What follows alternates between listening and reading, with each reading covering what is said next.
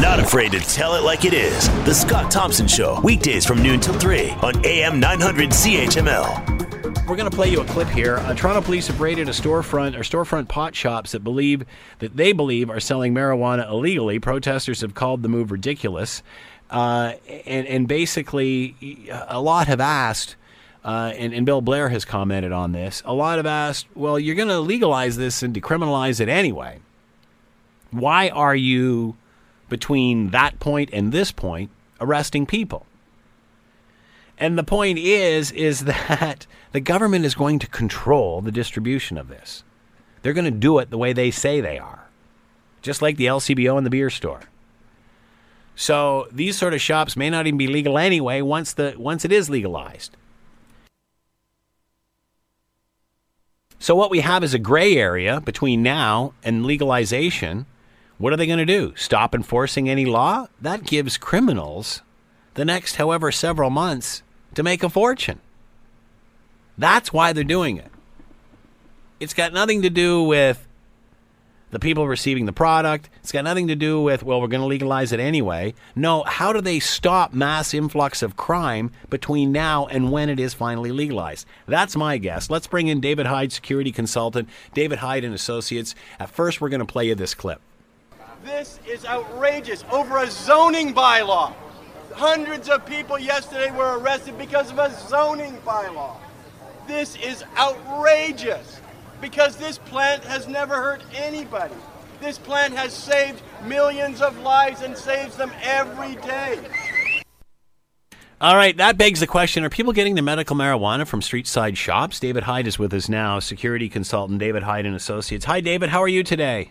Great, Scott. How are you doing? I'm doing very well. Your response to what that protester had to say? Well, I mean, I think it's a matter of law, Scott, and it's a matter of competing narratives. And the bottom line for your listeners in terms of the law in Canada is there's only one means of being able to access medical cannabis to treat medical conditions that a doctor has prescribed or has found suitable for a patient. And that is through the MMPR program, the medical marijuana regulation through Health Canada by the federal government.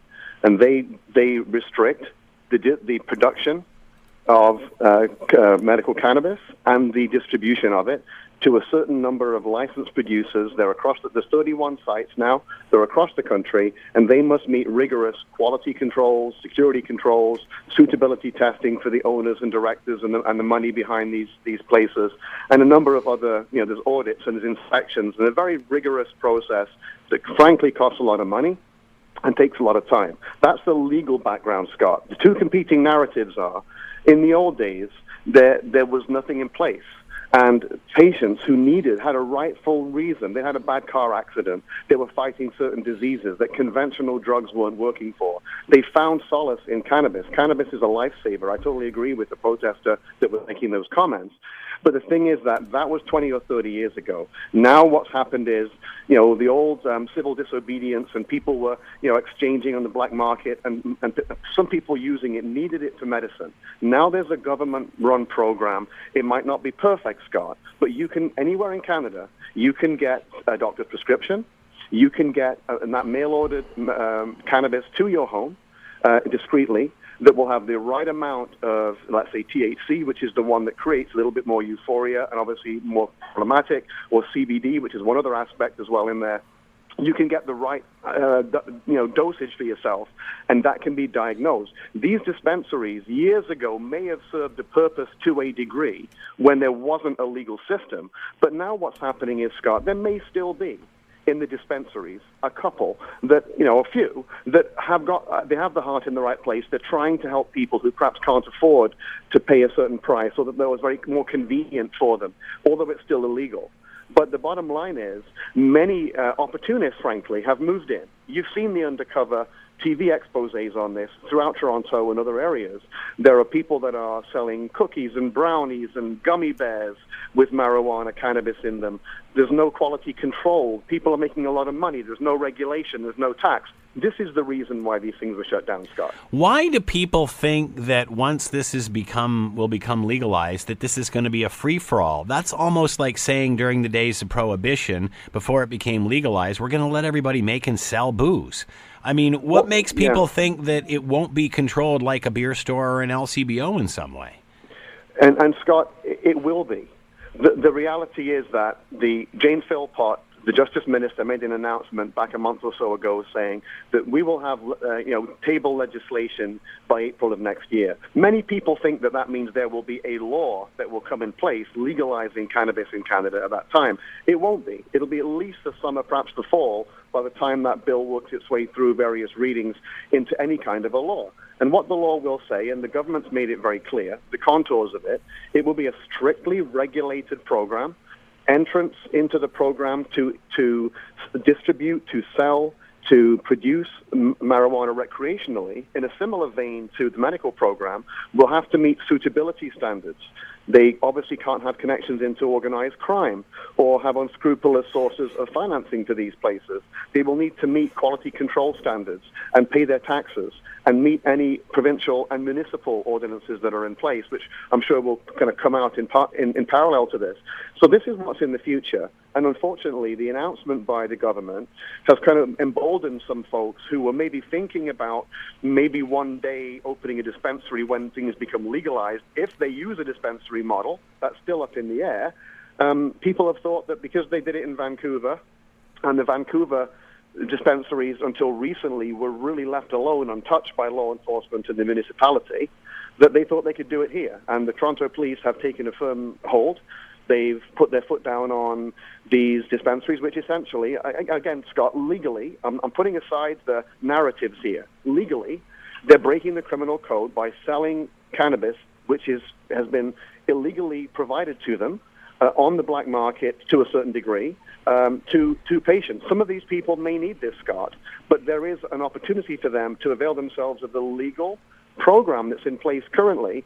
And frankly, Scott, last thing I'll say on this is the argument has always been that the licensed producers through Health Canada charge more than the dispensaries. Right. I'm seeing the prices these dispensaries are charging. It's being published all over the media, $8, $10, $12 a gram. That's more expensive than the licensed producers.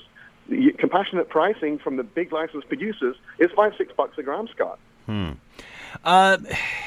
Will these places be able to sell like they are, like they are now illegally? Will they even be able to sell once it's legalized? I mean, it's just like they just assume that this is, because like you said, I got a store, I'm going to set up a shop, I'm going to sell it here. Will any of these places be legal under the new law, do you think? I mean, my guess is no. Well, Scott, that's a big question right now, right? On the one hand, we have we have the production of the cannabis where it's going to be grown and cultivated and processed. That's one piece. That will be obviously strictly controlled. What we don't know coming up, Scott, is the extent to which the distribution will go through provincial channels more than likely. Will it be an LCBO type model? Will it be a beer store type model? Or will it be private retail as alcohol currently is distributed in some areas where you can actually distribute this? And I apologize for the noise in the background. I'm setting up at a cannabis conference today, Scott, and I've got a little bit of noise here, but I think you're listening to hear me. Yeah, no worry. Keep going. Yeah. So essentially, it may well be, Scott, that these dispensaries are going to be allowed to continue, but they will need to meet rigorous qualification criteria. Their ownership will need to be screened to a government kind of level to make sure that they meet certain bona fides. They'll need to have their cannabis provided not by an illegal source, which is the way it is right now, but through the legalized market. And that's what I believe will change if they are to be brought into the legal system, Scott. So, I know that none of this is set in stone, and there's still lots of experimentation and lots of debate going on as to what is going to happen. But how do you think this is going to play out? What do you think is going to be the distribution model?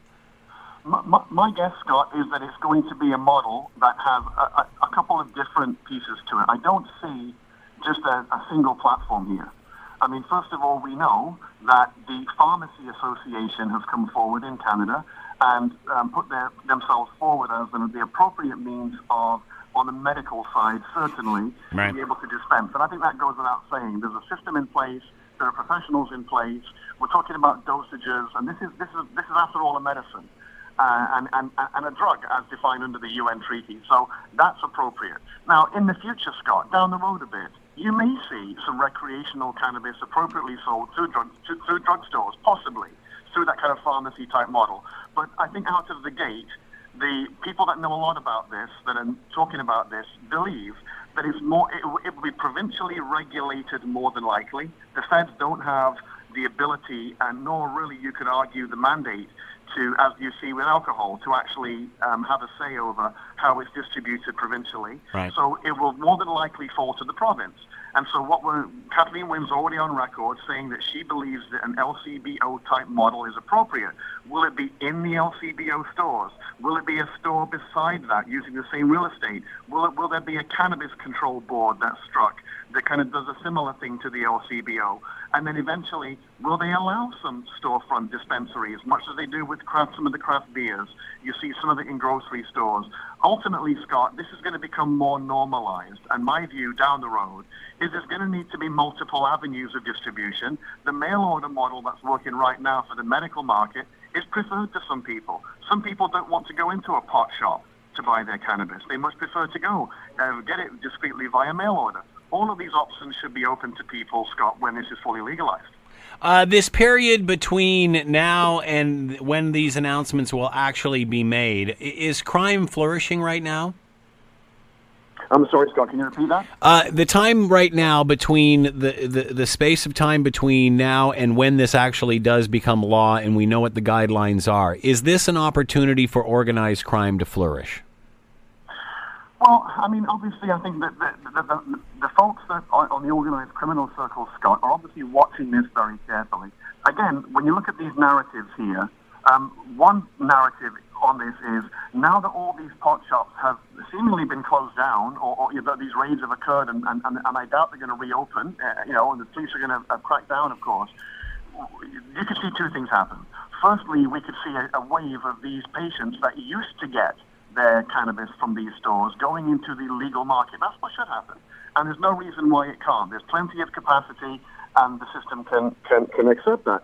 However, you're going to see criminals who also have a supply of black market cannabis are going to be looking for opportunities to find those people or to be available to those people to sell. And you may see a small uptick in the black market sales of cannabis as a result of this closure of these stores. Again, Scott, this is an illegal practice. The stores are not allowed to sell these products. However, there are patients who, for whatever the reason, do not want to go through the government-mandated program, and they're going to go somewhere else. And the question is here, down the road, can the government find a way to weave in some of these dispensary-type establishments that would serve a purpose, but that would take away all the unknowns that are in place right now? Having 100, 150 of these dispensaries throughout Toronto operating with impunity, no licensing, no taxation, no oversight, minimal quality standards, the security standards, the staff safety, all these things that are part of the mandated program, Scott, is just too big of a risk to bear. Will legalization get rid of the organized crime element of this industry, or will the black market still be there, just undercutting what the government provides? I think, Scott, if you look at tobacco, you look at alcohol and a few other areas, probably tobacco is the best one. Of course, there is counterfeit tobacco here, and it's quite an issue in this province and elsewhere across Canada. There will inevitably be some black market distribution of cannabis. There's no question. The issue here is if the government can keep the affordability piece intact, not tax it so high that it becomes much more palatable to go to the black market. So it's a balancing act. If the government gets that prescription right, I think there's a real opportunity here. Once cannabis becomes more normalized and there are multiple avenues of access, I think there's a real chance to put a big dent in the black market.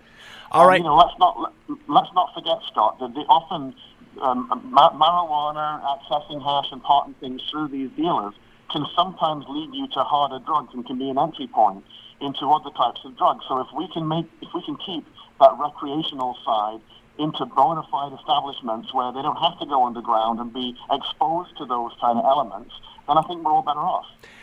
I want to ask you before we're out of here, because we've only got about a minute left, nothing related to what we've just been talking about, but we've heard the story of Kevin Vickers, the former House of Commons Sergeant-at-Arms that of course was involved when the terrorist attacked there and took the terrorist out. He tackled a protester at a Dublin a ceremony in Dublin yesterday, where he is over there and of course conducting his duties over there now as an ambassador. What are your reaction to his reaction to the heckler? He basically, a person came up, he grabbed them, and they were disrupting the ceremony, and he took them out of the ceremony. Overreaction or normal reaction for someone of his background? Certainly a normal reaction to someone of his background.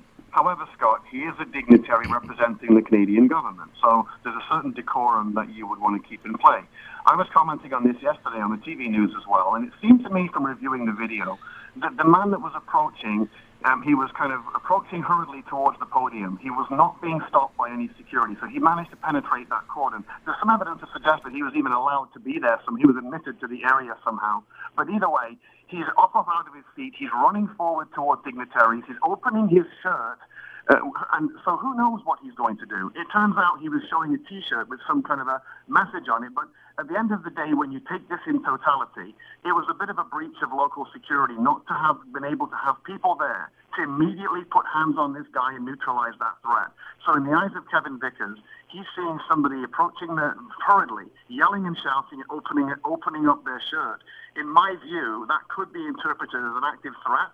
And I have no issue with what he did at all, given that he was probably thinking the age at which we live, Scott, the risk of terrorism. He's in Ireland, of course, where threats of these kinds are there as well.